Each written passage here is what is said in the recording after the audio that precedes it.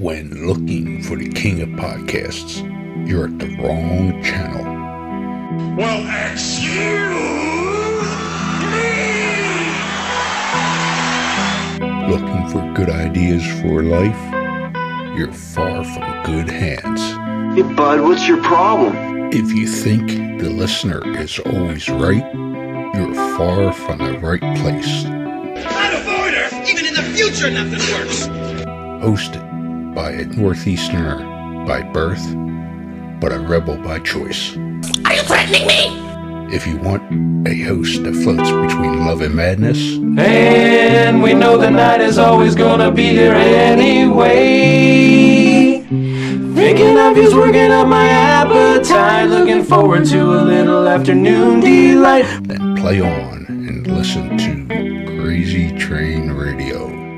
All right, guys, listen, this is the blues riff and B. Watch me for the changes and try and keep up, okay?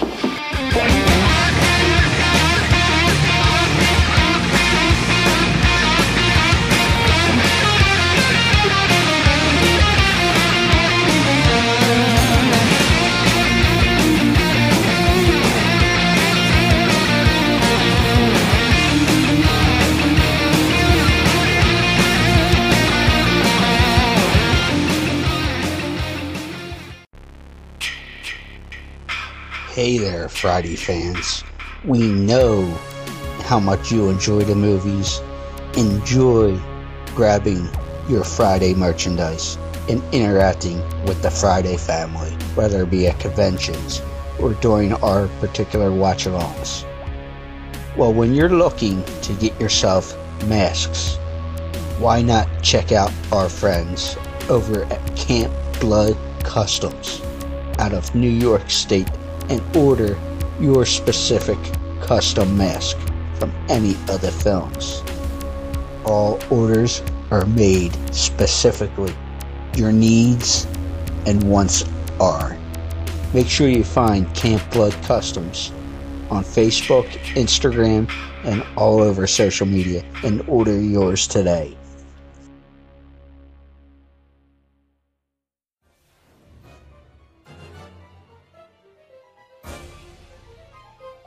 Hey y'all, this is Adam Marcus, writer and director of Jason Goes to Hell and Secret Santa, and you are taking a ride on Crazy Train Radio. Badass.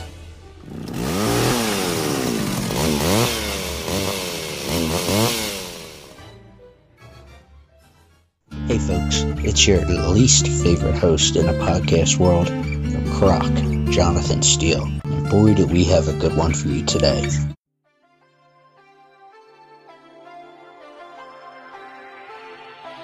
So, ladies and gentlemen, boys and girls, children of all ages, this episode is a two-parter, I would say.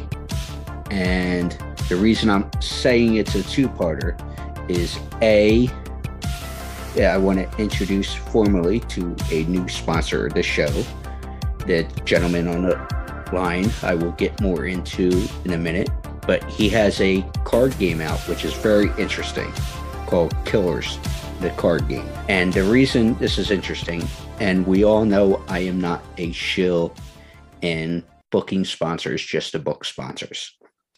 And I like to have folks that I like the product and it's a good product and all that stuff. Something I would buy, all that fun stuff. Because like I said, I'm not going to just take folks' money just to do it and get greedy with things. But anyway, so we'll get into that. The other part of this is this gentleman, when we met in person over at Scarefest over in Lexington, Kentucky a couple weekends ago. It was nice to meet in person and whatnot. And Jeff, our guest here, who is the owner of the card game and everything else like that, did a serial killer panel during the weekend, which you can actually see the video exclusive to our YouTube, where he breaks down everything. And we're going to talk a little bit about that as well. But we want you to also see the full panel. So that's why I want to dive a little bit into that as well. Jeff How are you doing? I know you've been busy. Oh, always busy. It's crazy. I am running all over the place, trying to, get things done and take care of business, and you just keep making it happen. It's a lot of fun. Just like I can't sit still right now trying to adjust this goddamn camera so that I don't have Charles Manson looking over my shoulder as we're talking. So. Well, if it makes you feel any better, I got a Hulk Hogan there from circa 1985. Nice. Good stuff. The Sports Illustrated. So the one thing I say about that, and that's a whole nother topic, is they say he was the first pro wrestler on SI, but it was actually, what the hell's his name? I'm having a brain fart. It'll come to me. From Oklahoma. He was also a badass boxer as well. So, wow. Yeah. Now I'm going to Google that right now. So what's been going on as I do this? Well, let's start with this as I'm doing the Google thing. Killers, the card game. How would you describe this to folks listening? Because obviously when I saw you at the convention, you had a pretty good fan base come through all weekend. Yeah, it's been exciting that all of this has happened, and it wasn't really something that I expected necessarily. We started this out, and I had decided to create this game, and I really kind of thought it was just going to be I'll make a game, I'll buy a copy, a couple friends will buy a copy, and I'll say I created a game, and now we are a little over a year and a half in, and have sold over 1,000 units in 8 different countries. And so the game itself is a true crime card game. And so we pull no punches. It is about killers, and it is about, real people and kind of getting into that psychology. So we made it a role-playing game, an RPG, if you will, kind of like modeled after D&D, and then made it a card game kind of like Magic the Gathering. So we could combine those two things and allow people to really get into the mind space and have a safe space to explore some of that and to understand some of these killers better and to understand the people that we have around us, because that's always been important to me. So, in the game, you play as, you get a stable of 5 killers. The goal is to get 10 kills or be the last killer standing. So you abduct and kill your victims. You try to avoid the police. You try to make sure you don't leave evidence. And then you try to avoid the other players that are trying to beat you. And you can do that in a variety of different ways. There's all kinds of cards to screw over other players. And you can really kind of dig into that mindset. Well, and before we continue, the gentleman I was thinking of, and I can't believe I forgot his name, so give me the traditional Price is Right, bump, bumpty bump. But the man I was thinking of was Danny Hodge.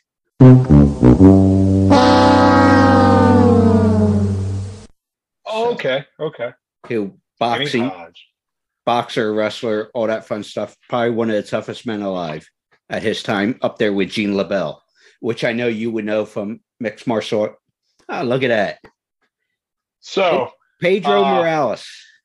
Yeah. So I told you this before. We could talk about this later, but my dad was a professional wrestler. Yes. And so I have all of his old photos that he collected throughout the years of all the guys that he worked with and, learned from.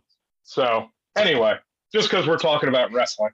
Yeah, might as well squeeze that in. We'll get that in because Jeff's got some stories as well because of who his father was. So, but with your audience with the game, squeeze me, but damn cheesesteaks. No, but with the audience for the game so far in the year and a half it's been out, what do you notice the response been and the type of people buying the game? Because obviously also what I saw at the show was you were very interactive because it seems like there was a lot of interaction with folks that you've dealt with online and or other conventions or what have you. So what's the response been so far?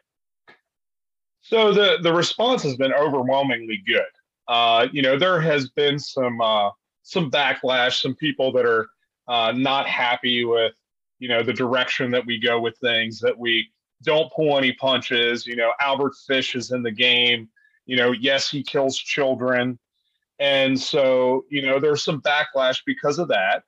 But by and large, the response that I typically get is, I've been waiting for this all my life, and I have people running up to the booth that are like, oh my God, I've always wanted to play a game about this. I love it. I watch all the documentaries and I listen to all the podcasts. So that's by and large what we get. Overwhelmingly, our target audience ends up being middle-aged women that are at home watching true crime documentaries and listening to all the true crime podcasts. They love it. And often they get together with their friends and sit down and they play games, and this ends up being one of their favorite games. So we've gotten a lot of response. After people buy it, they end up really enjoying it, and then they buy all of our expansions, which is really nice. So and that's the other thing I wanted to bring up, which I saw at the show. What is the expansion compared to the basic game when people make that purchase? So the base game is you get 25 killers, 25 victims, and 4 scenario cards. So that's your base game. Of course, it comes with the dice. It comes with the rule book. Comes with all the tokens. But that plays up to about 5 people. You're a little bit limited with the base game because it doesn't have the weapon cards in it. So you can't get a meat cleaver. So you can hack up your victims, and you can't get like some chloroform so that you can knock them out and then cleave them up. That's what you really get with the expansions. You get all of the weapon cards, and then you get more scenario cards. And those scenario cards are more based on each and every expansion, depending on what it is. So like, for example, we have an organized crime expansion. If you pick up the organized crime expansion, you'll get cards like Hit Gone Wrong, which is a great card. It kind of sucks for you if you draw it. But basically what you do is if you draw that card, you have to select one of your killers. You have to select one of your opponent's killers. You roll a dice and one of them dies. So, if you go in, again, reality-based game, if you're a hitter and you're going to go in and hit another hitter, you may run the risk of getting killed yourself. So we try to add that little bit of realism into the game. Another card that's in there is called Prison Snitch. And so if you talk a whole bunch of shit when you get incarcerated at some point, that may come back to haunt you. And if you draw that card, you end up getting 3 found evidence tokens, and then the police are on your ass right away. So again, a little bit of realism. We have a expansion called World of Serial Killers, which has different things in there related to all of the different serial killers. Now, each one of our expansions has an additional 70 killers. So we're not fucking around when it comes to that. We dig deep, and we get all kinds of people in there. And the great thing about the game is that it's not just people that are common knowledge, right? You may get there and not know who the 5 killers that you have are on the table. And so the great thing is you can flip them over and we put a little bio on the back of them so you can get to know those killers and you can understand who they were. And you can play that character when you're playing the game. So, we try to make it as real as possible. We just released a police upgrade where you can actually play as the police, which is kind of cool. The cops have a dirty cop meter. So if you do all kinds of terrible shit like, accepting bribes or using police brutality or racial profiling, your dirty cop meter will go up. If it gets all the way up, then the killers can turn state's evidence and throw your ass in jail. So again, trying to keep with the realism of the game and allowing it to be as realistic as the lives we live every day. Well, before I go into the other part of things, And you mentioned you have a lot of your customer base is educated in terms of they watch the documentaries, they listen to podcasts, all the different things within the topic. What would you say a good portion of your customer base is very smart to, oh, we know who Ed Gein is. We obviously, you know, the big hitters, Jeffrey Dahmers and Charles Manson, and you know the heavy hitters, Al Capone, whatever, from different forms of this topic. But like I said, would you find your customer base to be educated to even know the guys who are second and third tier per se? Some of them do. Some of them have studied a lot. You know, we get a lot of people that we'll get people that are in their criminal justice classes. They love it.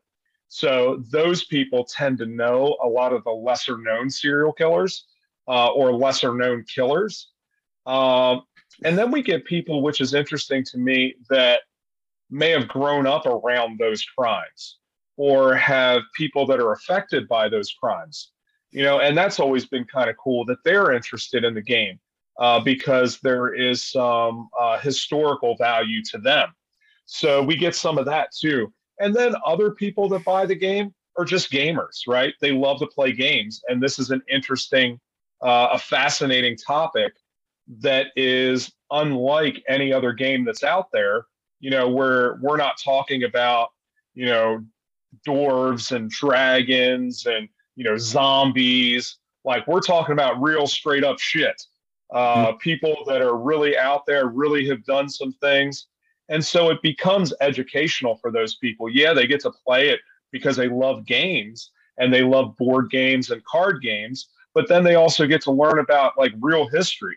Like, these people were real people. They really lived, they breathed, they died in some cases, and they killed other people.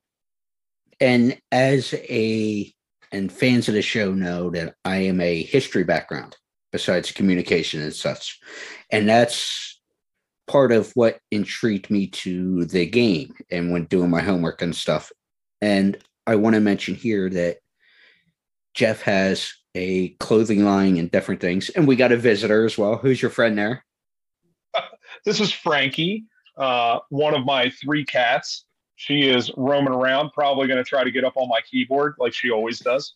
Oh, good. But as I was saying there, you know, that's kind of what initially attracted me to you because of the history factor of things, being that it was real life shit, as you said.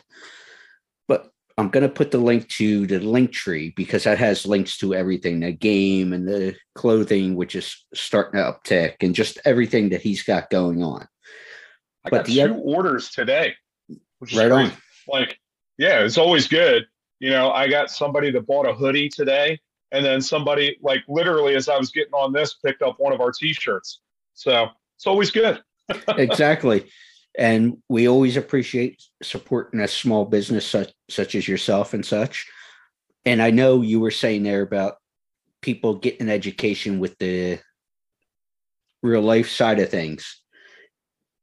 And full disclosure, I rode in 2 of the days of the convention with Jeff, and we got a chance to rap. And what really sold me for him is he was telling me stories as far as interactions with people who were close to the crimes and such. And it's obviously not my story to tell, but can you publicly talk about some of the interactions you've had? Yeah, for sure. Like, for example, one of the co-creators of the game, buddy of mine, his grandmother was almost killed by Donald Harvey, he was a nurse here in Cincinnati, where I currently live. And they worked at a hospital together. He was in the middle of his killing spree, killed upwards of 200 people. And, you know, he was smothering and poisoning them. Like giving them extra medication and stuff. So during that time, she had gotten sick, and they were talking about the possibility of admitting her into the hospital. And so, you know, Donald went to her and said, "Hey, you know, Nora, if you get sick, I'll make sure I take care of you." Now, in the middle of his killing spree, that's a scary, scary thing. So she ended up surviving. He got caught not too long after that. Apparently, there was an interview done with him, and they asked him about his next victim, and his next victim was going to be Nora Williams. So my buddy who helped me create the original game, Michael Williams, that was his grandmother. So before we released the original game, we actually went to her and sat down and showed it to her and asked her, like, hey, what do you think about this? Donald is in the base game. And she said, honey, you go make your money. And, she was a really big supporter of what we were doing. And, she passed away about a year ago. It's maybe a year and a half ago now. It was right about the time that we actually released and went live that she had ended up passing away. But, that's just, one of the connections that I have with true crime. My dad was involved in all kinds of wild shit, so I grew up with it. He met Manson in the early 60s, tried to rob Manson of his drugs, all kinds of wild shit. He knew a bunch of true crime figures. I am not Italian at all. I am a quarter Polish, a quarter German, and half Filipino. But half of my family that's married in is all Italian. I grew up right outside of Philadelphia, in Wilmington, Delaware, of all places. And my another family, kinship, by the way, for us, I thought. Absolutely. But part of my family owned a bunch of restaurants there in the tri-state area, and they were all fronts for the mob in the 70s. So, we had lots of connections. I got an Uncle Sonny and, all kinds of stuff. But, growing up with that, my dad knew Angelo Bruno. He knew Nicky Scarfo. He knew Philip Testa. So we knew all the guys, like the big names in the Philadelphia mob. And, he had a sit down with Angelo about 3 weeks before they blew his brains out. So, I've been around it my entire life. So it was just natural for me to always be interested in it. One of my first memories is going down to the Wilmington Public Library. And I got out a book called Lansky. And it is a book, a biography on Meyer Lansky. And if you don't know who Meyer Lansky is, he was kind of the brains behind the mob. Not an Italian either. He was a Jew. And but he was good friends with Lucky Luciano. And he was the one that, really had all the ideas. And so he was the one that created the whole 5 families and everything, and gave Luciano the idea to do that, and how to make the commission and all of that stuff was all ideas that Lansky had. So, growing up as a kid, I must have taken that book out of the library 30 times, right? So it was just a fascinating subject for me. And, I just have kept it going up until this day. And I just keep getting more and more interested now that, today I was just researching the Delphi murders, because they just, arrested a guy for that. So we'll see in the next week or so what they convict him of. He's been, or not convict him of, but what charges they've brought against him. They've currently charged him with 2 murders of the 2 girls. But, what evidence do they have? I don't know. I don't know what they have. Nobody's talking right now. So anyway, but I'm always interested. And as soon as you mentioned about Angelo Bruno, and God, I know my phone is going to ring as soon as this gets out. It's found the case, but the only Bruno I know is sports broadcaster and legendary Philadelphia guy, Tony Bruno from Into the Night, which I'm sure there's a relation with. God, I know Miss Robin's going to call me. Like, what the hell are you doing? Who is his producer and now wife, whatever you want to, longtime girlfriend. God, I know she's going to call me, but what the hell are you doing talking about Tony and the mob? He is not associated.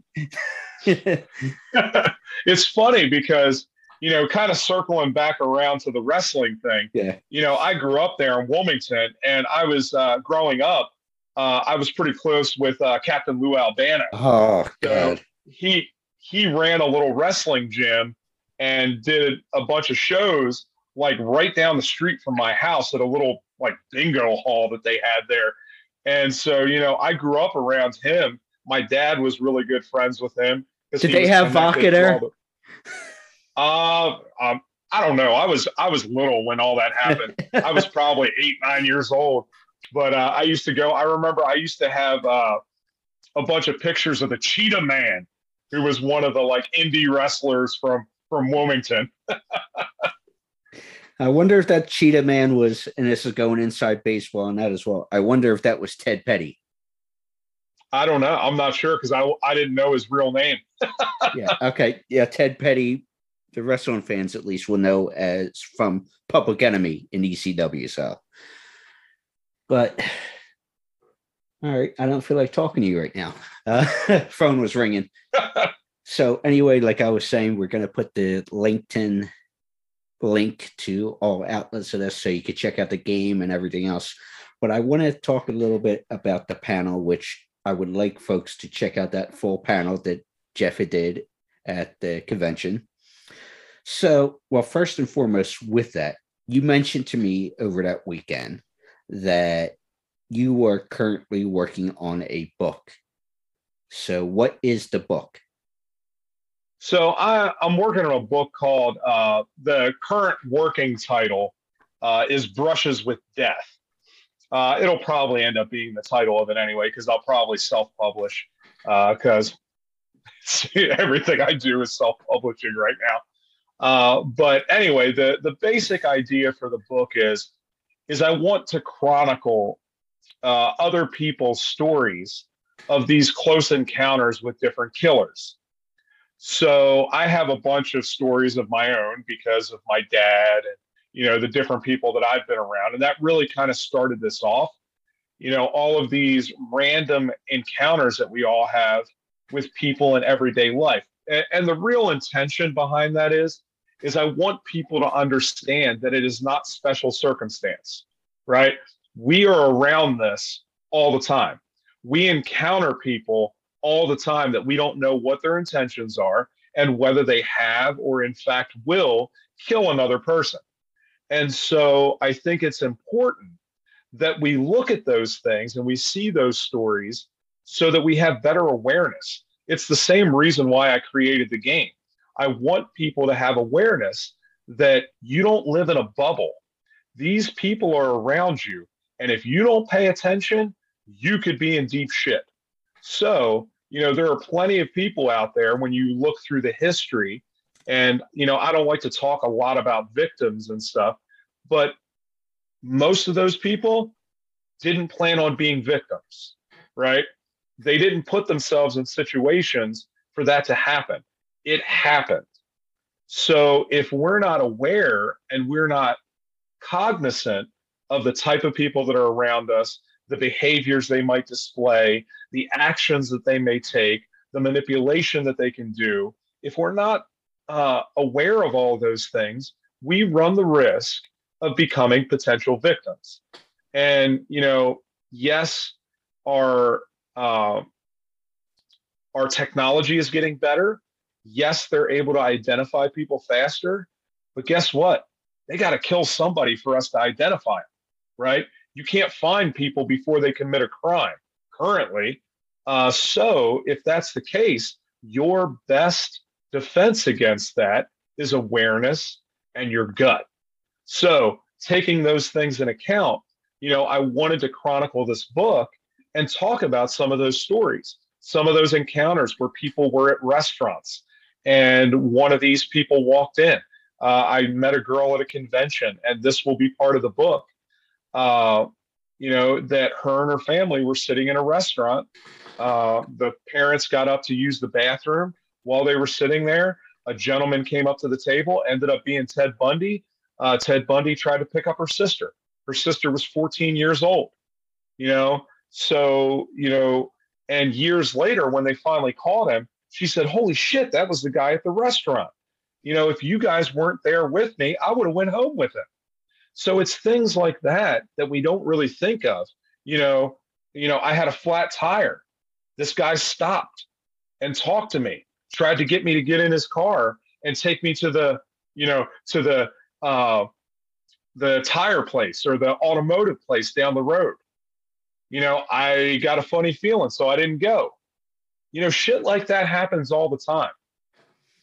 And if we're not cognizant, if we don't understand that those types of situations can happen, it's not, I don't want to make everybody feel like, oh shit, I got to be on guard all the time.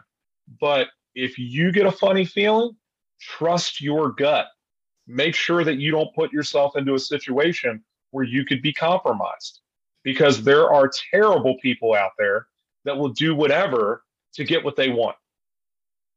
And speaking of that, and we were talking about this tongue in cheek as well, was that gut feeling that you and me have because of the region we grew up in, and I still live in, being the Northeast Philadelphia area. And we were laughing and joking about it, but what you just said there, and we were talking about, is so true, that you have to be aware of your surroundings, and you have to really get a good feeling on things.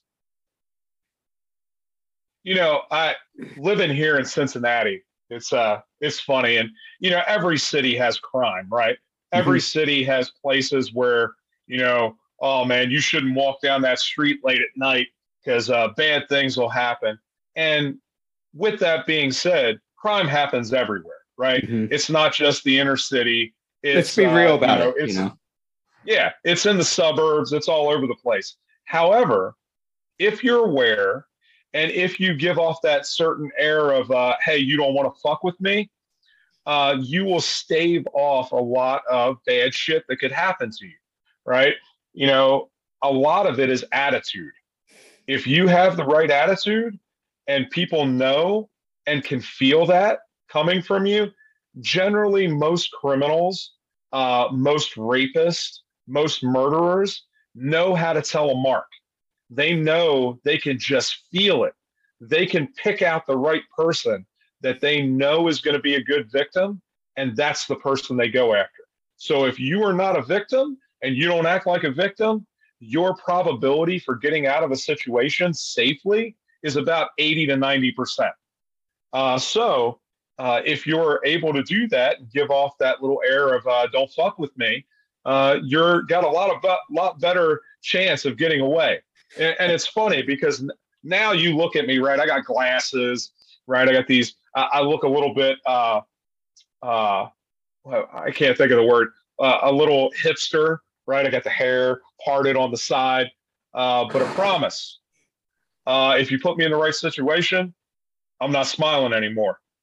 I fought professionally for a long time.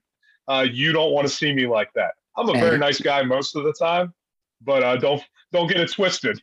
And as we were joking that we're nice guys and all that, but that don't fuck with me button is that right there under the skin if it needs to come out.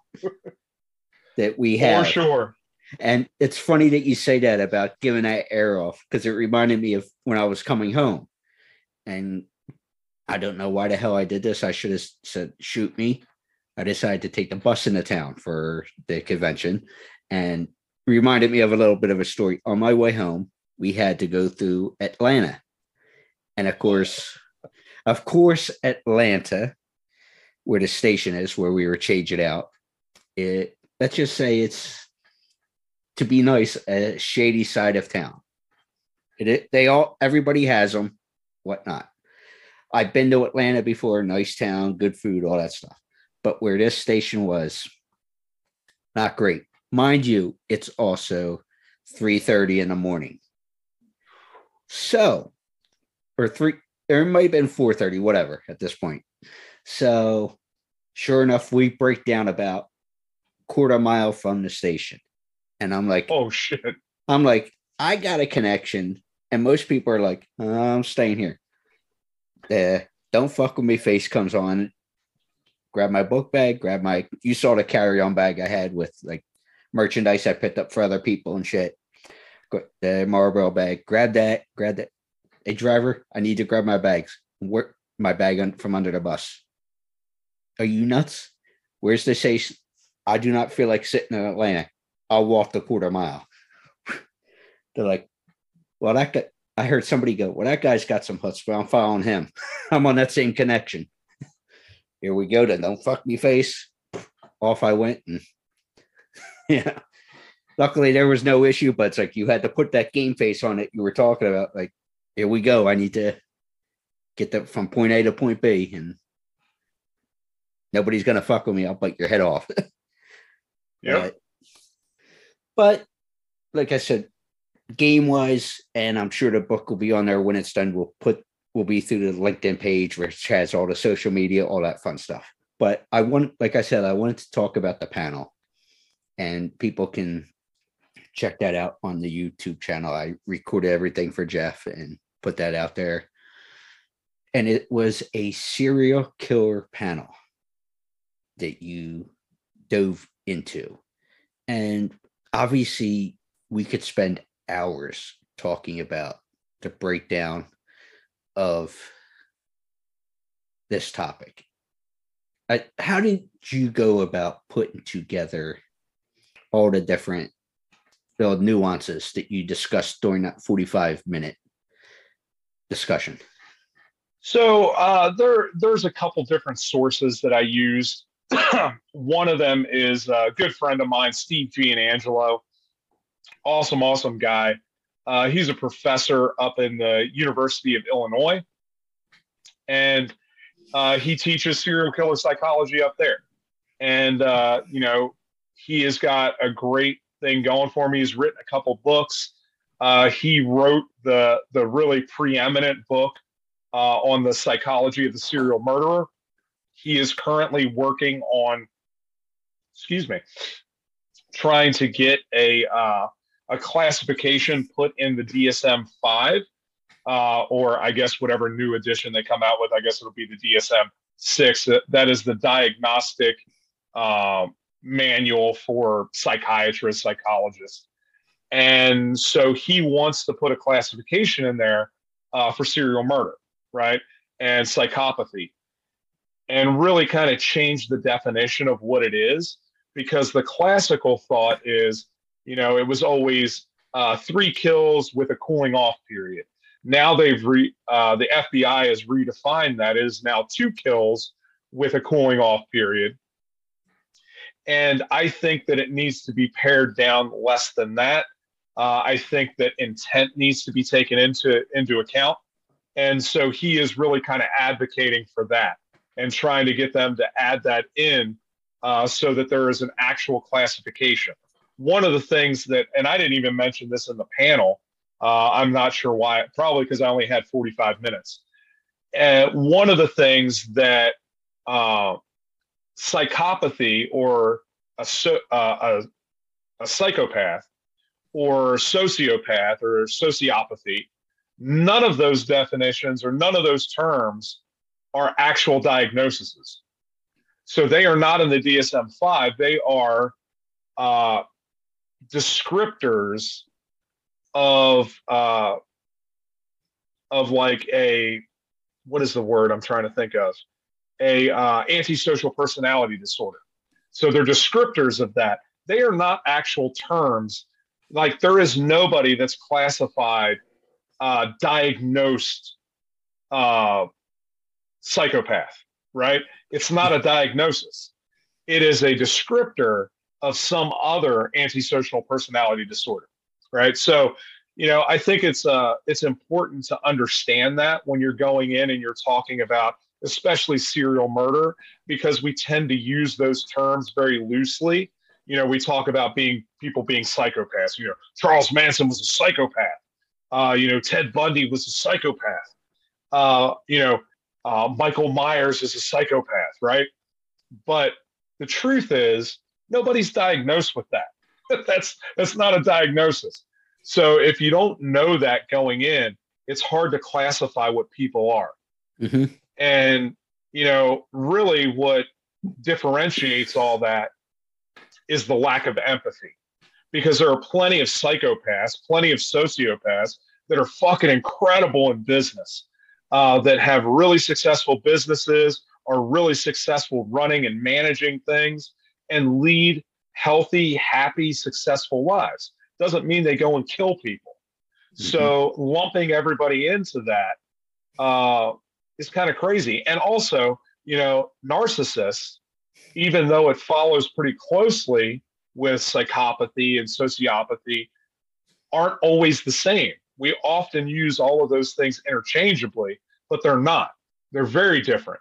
And again, that's why a lot of times you need somebody who's trained that understands the differences to be able to diagnose stuff like that. So I start out in the talk talking about that and talking about the differences between a psychopath and a sociopath, building up to then talking about what is a serial murderer? Like, what are serial killers? What are the three things that make somebody a serial killer? If psychopaths and sociopaths aren't always serial killers, then what the hell is a serial killer, right? That's the big question. Now, how I come at it, because I don't have a psychology degree, right? So, just being upfront, I'm not an expert in that. However, what I am an expert in is human behavior. And so, I worked in counseling specifically with kids for a very long time. So I did a lot of child psychology, and I was very abused as a kid myself. And I fit all of the qualifications for what everybody used to believe was the potential to become a serial killer, right?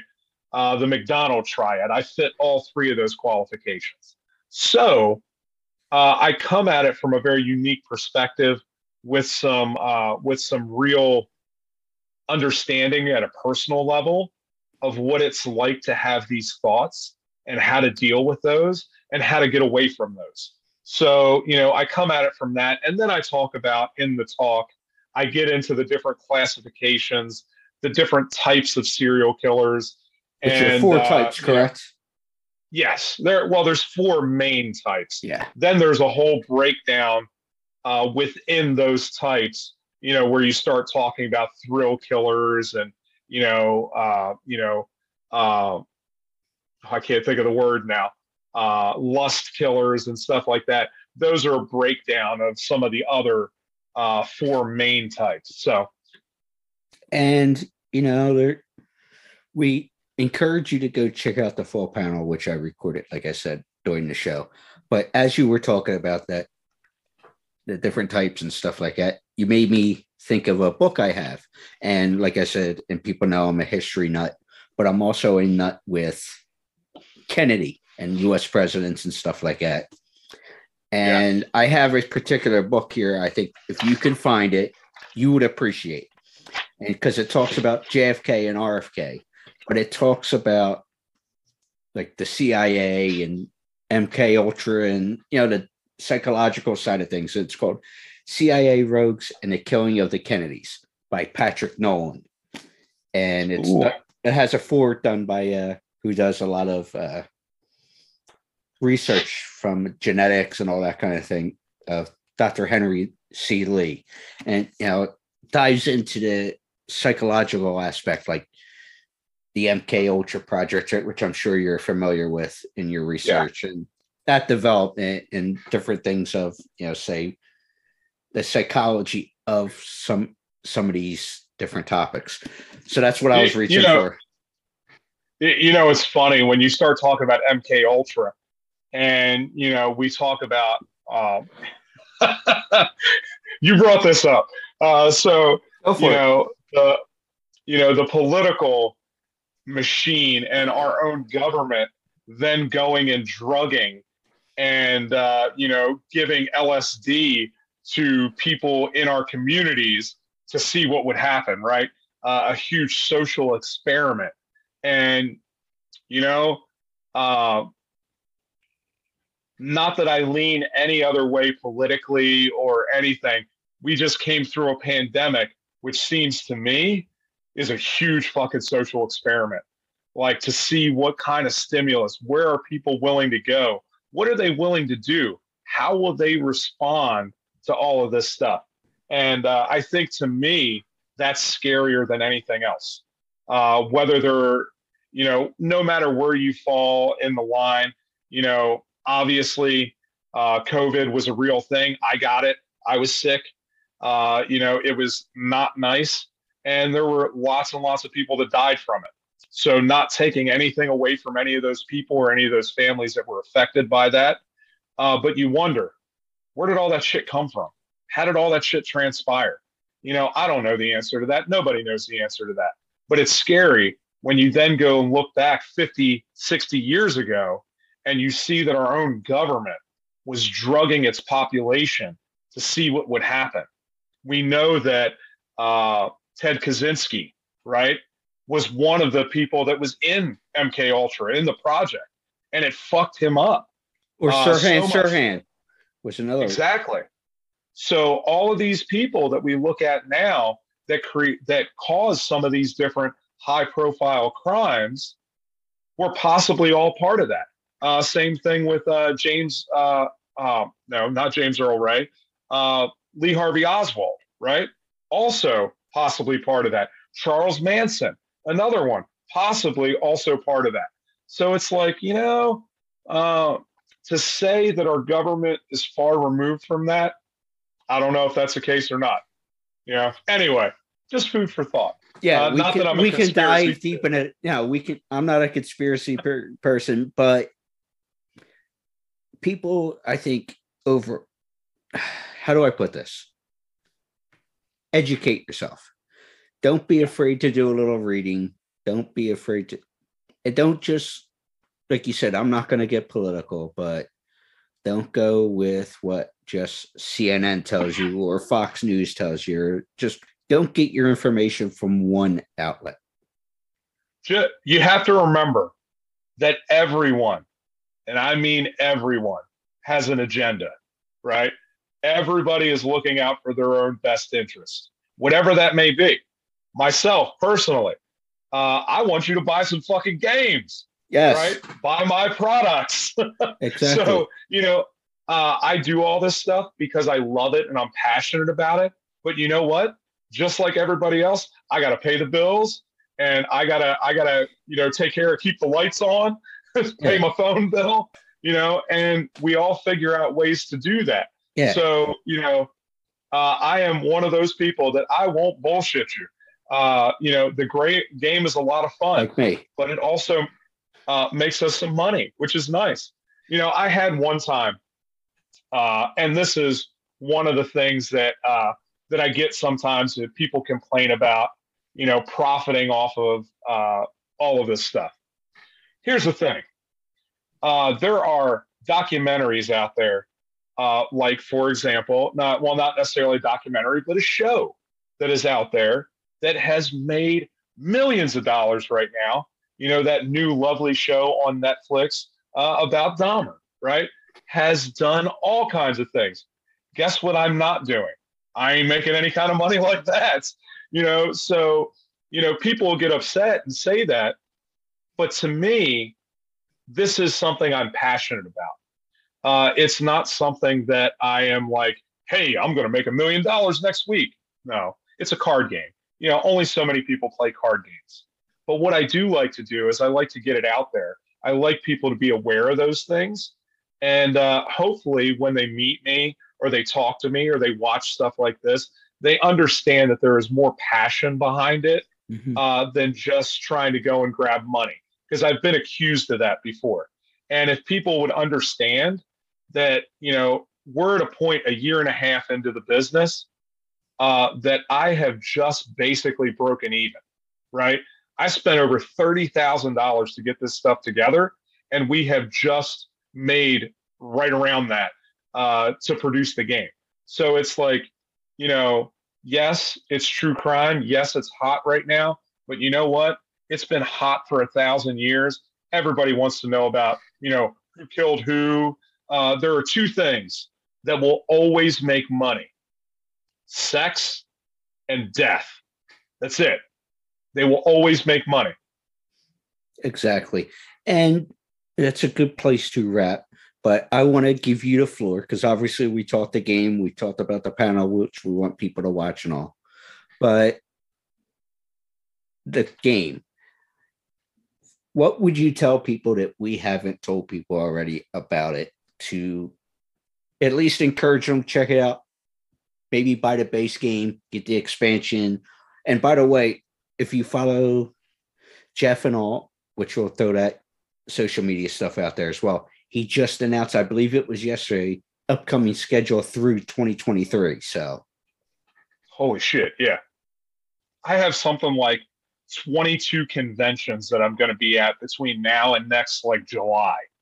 The schedule is crazy. This weekend, I double book myself. How I do that is beyond me, but I do. Done it. So I've got to be in Dayton, Ohio, and Columbus this weekend. So I'll be in Dayton on Friday and Saturday at a gaming convention called ArcadeCon. And then on Saturday, I'm going to be in Columbus doing a convention called Torg. It is a video gaming convention, but they have a few select like tabletop games and stuff there. I'm going to be one of those. So I've got a friend of mine that's coming in that's going to like take care of the booth in Dayton while I'm in Columbus up there selling and doing the whole thing up there. So it's going to be a wild weekend. You can check out the full schedule. I will be a whole bunch of places here in the Cincinnati area, Columbus, Dayton. I go all the way down to Ocala, Florida. I'll be there in December, which is going to be incredible for a horror convention called Spookala. I actually just heard from them. So oh, nice. Are you go? I can't. Are you going down there? I might be making a trip down 75 to Ocala, but we'll see. Oh my goodness! I just, like I said, that within the past 24 hours, just heard from them for wanting to bring me down. So we'll see. Nice. So, and I saw that on your schedule, but go ahead, sir. I cut you off. That's awesome. So, I'll be down in Knoxville, Tennessee. They've got a Bride of FrankenCon, which is FrankenCon's second offering. They just had their first convention last year. It was a huge success. So they're doing a second one. I missed the first one. I am not going to miss this one.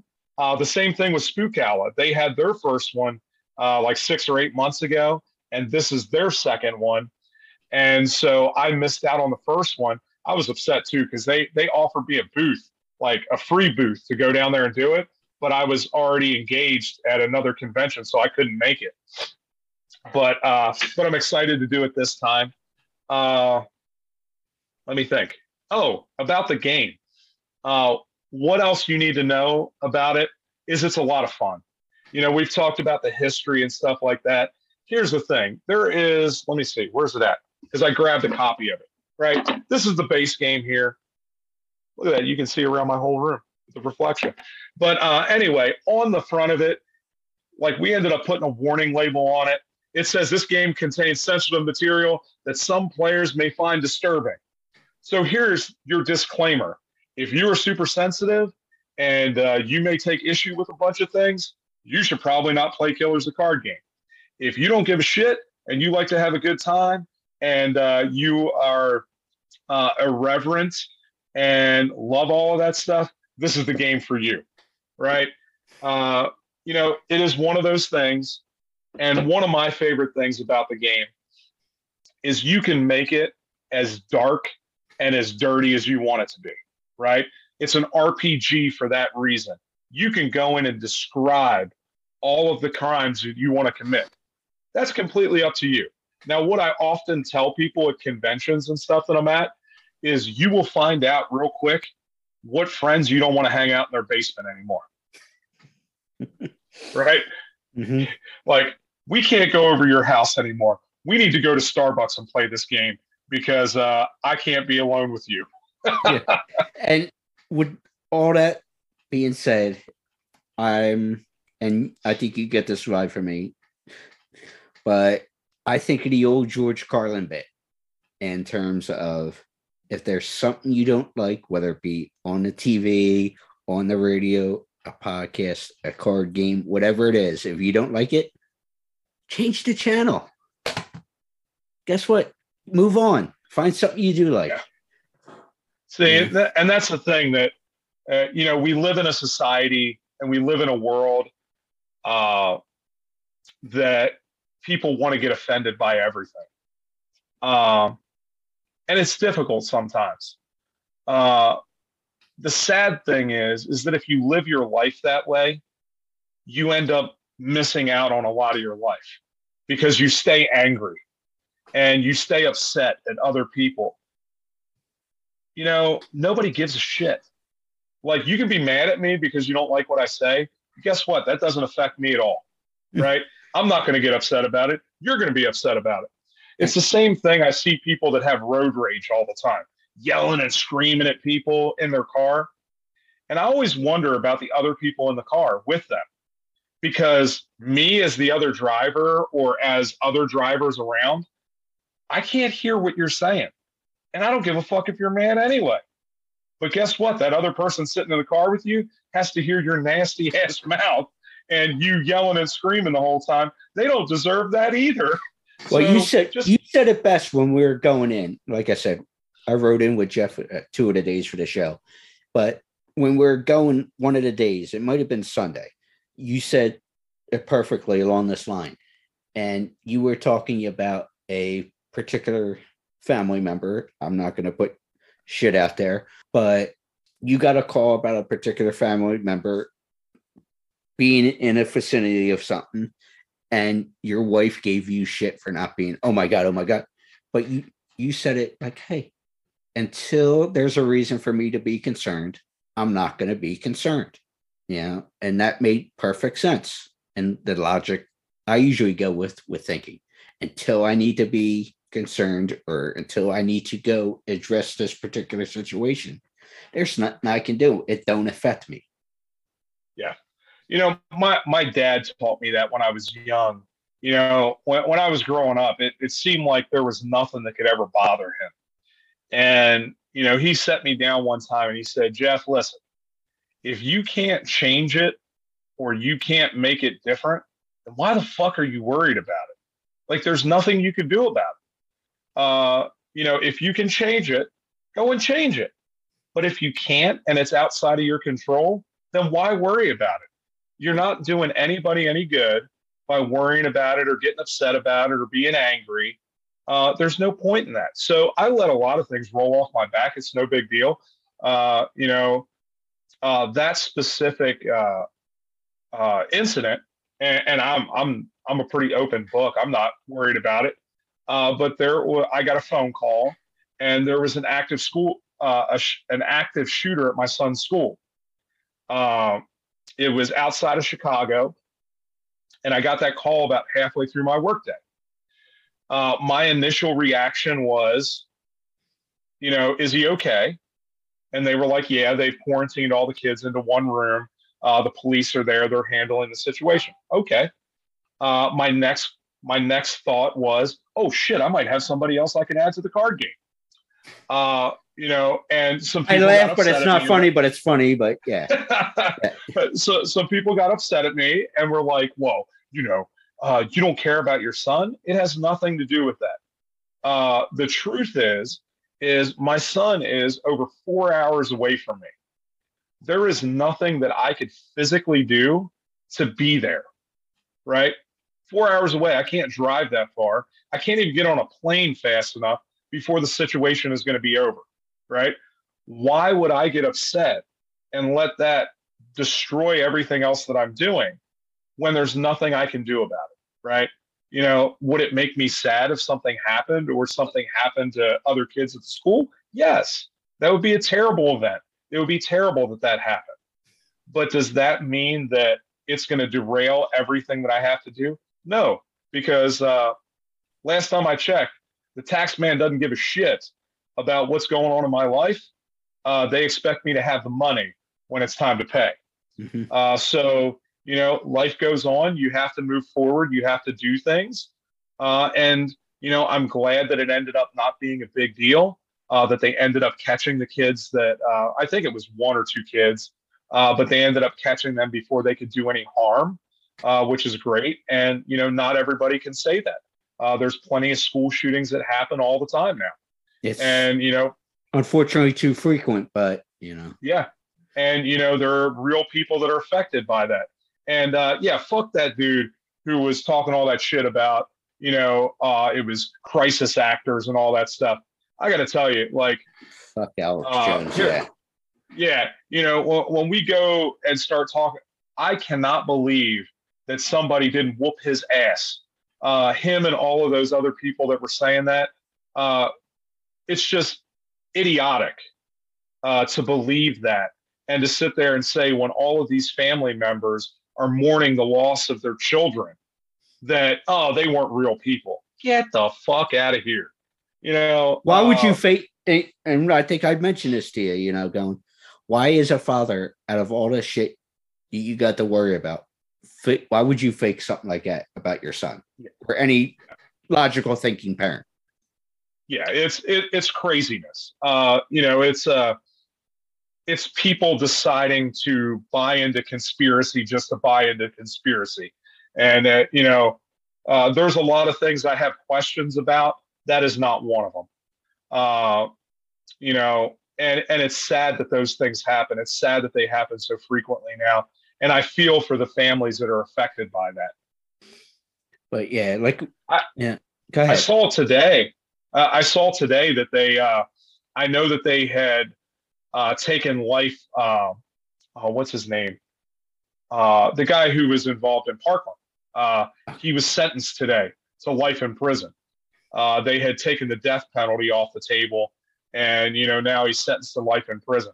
I'm glad that they did something, and that Christ, that he's not going to get out or be able to get out in 25 years or something, because he's a young guy too, right? He'd only be in his 50s, 60s by the time he got out, and he deserves to stay. He deserves everything he gets. Yeah, and nothing can bring back these families, kids, or any of that stuff, or whether it be the teachers or whoever was affected, not just in Parkland, but in all these other cases that's happened, 20, 25 years. It's become relevant since Colorado when I was still in high school. So, but like you said, I'm glad something came out of it, and I'm not afraid to say it. Fuck them. Yep. So, but on a more positive note, well, with that all being said, no matter what the topic is, I like people to be open-minded as far as whether you're talking about history things or news topics, or don't just rely on one source is kind of what we're getting at. But on a more positive note, to end this as well, we were talking about Killers the card game.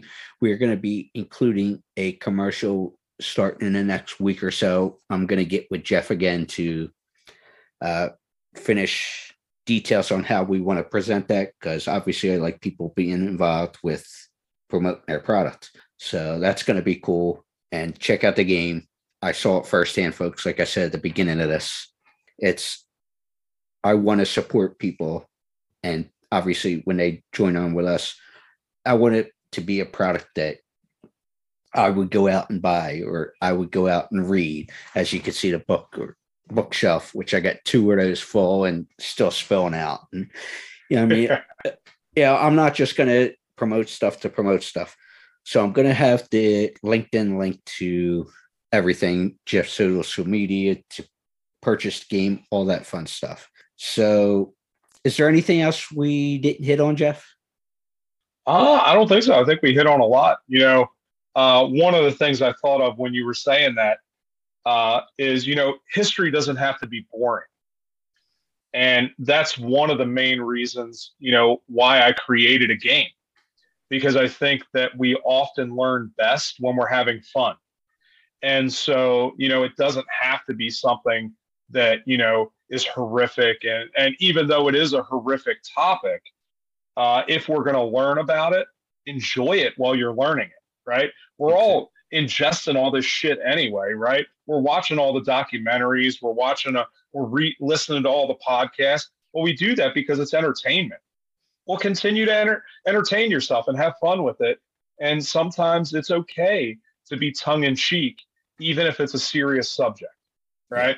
You don't have to be super stuck in the mud and upset about everything. Have fun with it, but understand what it is, because understanding and awareness is everything.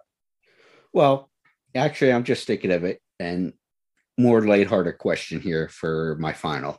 We met and got connected through the horror world and the horror convention and everything else like that. And a mutual buddy of ours, Mark, up in New York, does the Jason masks, and he's a fellow sponsor of the show and such. But what is your favorite horror franchise? And there you go. Which one is that from? This is, I think, part 4, I believe. Yeah, now that I look, yeah. So I'm going to guess, is Friday the 13th your favorite series, or? No. What do you? No. So I got this, right, because Mark is awesome. Yeah. And he has Camp Blood Customs, and I love his work. I am not a Jason fan at all, in any way, shape, or form. And so I pretty much hate Friday the 13th. I'm not a huge fan of Freddy and Rob. I don't say this because Robert Englund is a really nice guy, but the whole Friday Nightmare on Elm Street, I'm not a big fan of that. I am a huge Michael Myers fan. On Halloween night, I went and saw the original Halloween in the theaters. Was my first time. I'm 42, and it came out 2 years before I was born, so I never got to see it in the real theater. And so I went this last Halloween to go to the real theater and watch it on the big screen, and it is incredible. I loved it. I don't know. So here's the story around that. My dad made me watch Halloween and Texas Chainsaw Massacre when I was 5 years old, right? When my son was 5 years old, I carried on the tradition and I made him watch Halloween with me. So when he was bad, when he was a kid, I would put on my screen accurate Michael Myers costume and chase him around the house. So I may or may not have put some psychological scars on my son. But when he was 9, he comes to me and he says, "Daddy, I want to be Michael just like you." So we went out and I bought him like a little Michael Myers costume, and we went out trick-or-treating. Last year, we went out again as father and son. My son's now, well, then he was 16. Now he's 17. But we went out as big and little. Well, I guess I'm little Mike now because he's taller than me, 6'2", and I'm only 6 foot. So, we went out as Michael Myers again and wore our costumes and terrorized the neighborhood. It was great. I loved it. But yeah, that's my favorite horror franchise. And I even love Halloween Ends. So all of you want to hate on me for that. I literally, if you go into my Etsy store right now, I just made a T-shirt with Michael Myers on it and the bush, and it says, oh my God, shit. I'm on my phone right now. What does it say? It says, "Simply the best, the original slasher, better than all the rest." It's a great shirt. And you know this from the show we were at, but and of course I felt nice. I love that. And of course, Saturday night of the convention, both Friday and Saturday, I was drinking with some of the celebrity guests who are friends of the show and everything else like that. And obviously you were doing your own thing as well. It would have been cool to have you join us Saturday night at the VIP party, drinking with a Michael Myers victim who's become a close friend. And obviously you heard me mention the show we were at. So I know folks will do some digging and figure out who it was I was hanging out with. And yeah, sweetest person, smart as a whip. I'm jealous of her smarts. Speaks 4 different languages and all like that. It would have been fun to have you with us, but I'm sure we will make it. Spookala is coming. Just saying. I wonder if she's booked for that show, because we definitely would have to make that happen. Oh my God. I'll tell you what sold me on Spookala is they have a bunch of the another one of my favorite horror movies is The Lost Boys. And they've got a bunch of the Lost Boys cast that are going to be there. So I'm super excited. You know, who doesn't want to go and meet Corey Feldman? What? Dude, you know, the Corey's now. I wonder if he's going to play. Yeah, because he's doing the concerts and stuff. Yeah. Yeah, because they always do concerts and shit. I wonder if his band is going to play. And I heard one of their last songs. It was not good. Yeah. I'm just saying, it was terrible. I've been going back and forth with Corey about doing something for St. Jude's, but yeah, it seems like an interesting cat. But yeah, he seems like a super nice guy. Yeah, I'm sure he's got a wild ass story because being a child actor and doing all that stuff. Yeah, I'm sure his story is wild. And again, I know my phone will go off. I'll say who it was. It was Christina Klebe I was hanging out with most of the weekend. So from the Rob Zombie Halloween. So, you know, I almost said something to her on Sunday because I was over there because I went and saw R.A. Milhoff. Next door. Yeah, he was right next to her. And I went up there and I ended up getting his autograph. And he was messing with me because he was like, oh, you know, Jeff can wait because he's not a paying customer anyway. It's like, what? Dude, RA is amazing. Oh, yeah. And I know we got sidetracked, folks, but good RA story because, you know the guy for a little over a year now because we did this and all that stuff. And he is a big food and drink guy. And because of the fortune of doing the cons and stuff, you ask RA, hey, I'm going here or I'm going there, whatever the case is, for whatever reason, guaranteed he could tell you good place to go eat, good place to go drink, whatever the case is. He'll tell you. And he's usually spot on.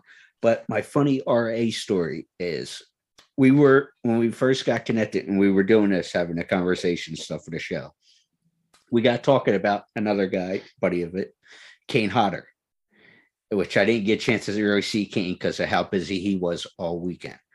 But we were talking about them working with each other in Hatchet 2. And I'm sure you've seen Hatchet 2, right? Yeah, absolutely. Okay. And they had the fight scene and all that as Victor Crowley and RA and such. And at that point, the story goes, it might have been at that point or right beforehand, Kane had torn his bicep. Tearing your bicep, and I'm no doctor, I just play one on here. And the bicep is one of those weird injuries, but you would know as a former fighter and stuff that you might not need to have surgery on for it to heal and whatever.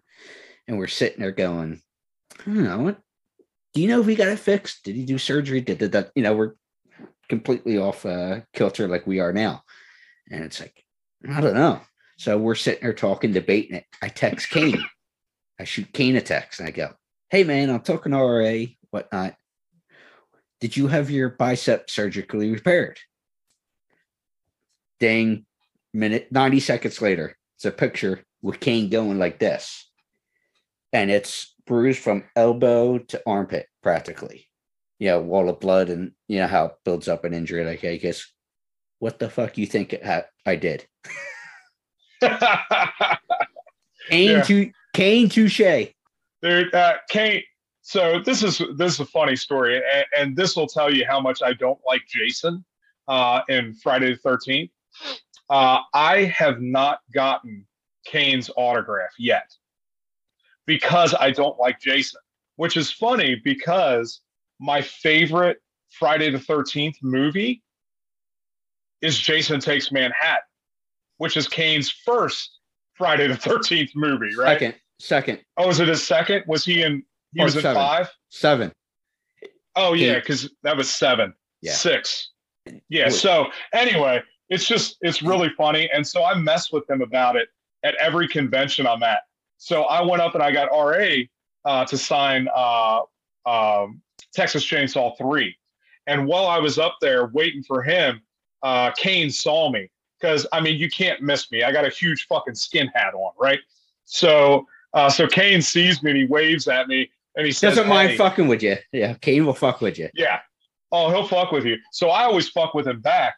So I didn't realize I was in the line at Horror Hound last March because I was vending. And when I was there, or no, it was last September. They were both there. Kane Hodder was there, and I'm trying to think what his name is. He played Michael Myers in number 2, Halloween 2. The original Halloween 2, right? In 82? Yeah, the original Halloween 2. It was Warwick. Dick Warlock. There we go. It was Dick Warlock who played him in Halloween 2. So Dick was there, him and his wife. And I went up and I got Dick's autograph. And Kane was messing with me. And he sees the hat. And me and Dick are talking about the hat and that it's, based on Ed Gein, right? Mm-hmm. Who I'm wearing on my shirt today. Proudly. But Kane saw it and he says, you realize there's at least one person here that played Ed Gein in a movie, right? And I didn't realize at that time that it was Kane Hodder that played Ed Gein. And he also played BTK. I didn't know that. So I literally have both the BTK movie and the Ed Gein movie in my bin waiting to take to go and get autographed by Kane. But since I fuck with him so much, I still haven't gotten it done. Yeah. Well, as you can see, because I was just finishing redoing the house, I got a huge DVD cabinet here full. And I probably got to have to do another one because Warner Brothers, for some reason, likes to keep sending movies, which I'm appreciative of. Hey, thank you very much, Warner Brothers. Got to get that plugged in. In fact, I got 2 sitting in my FedEx box, but that's a whole nother. I got to go get.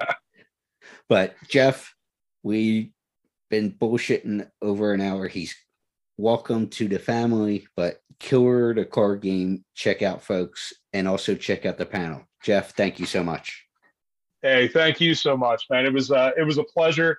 I'm glad we got to hang at Scarefest and develop this relationship and keep it going, baby. And hopefully we will see each other in December. Yeah, I'm down, baby.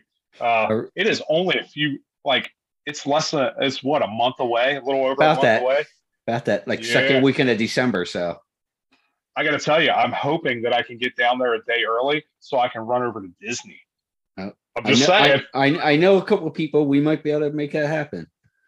I know a few too. I think we'll have to coordinate this. Jeff, thank you so much. Hey, no problem, man. Thank you.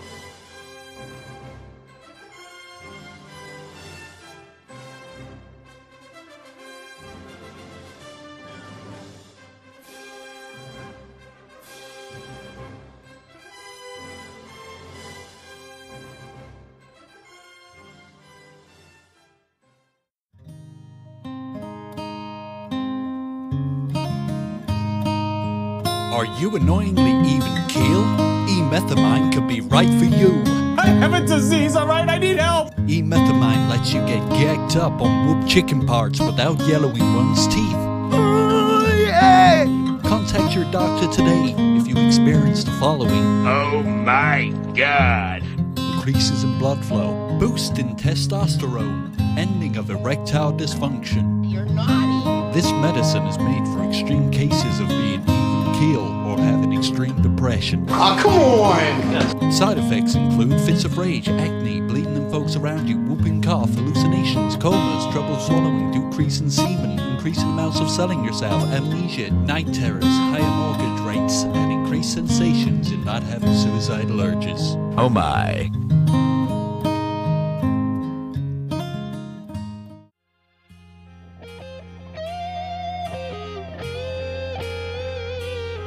Hi, I'm Jeffrey Reddick, and you're listening to Crazy Train Radio.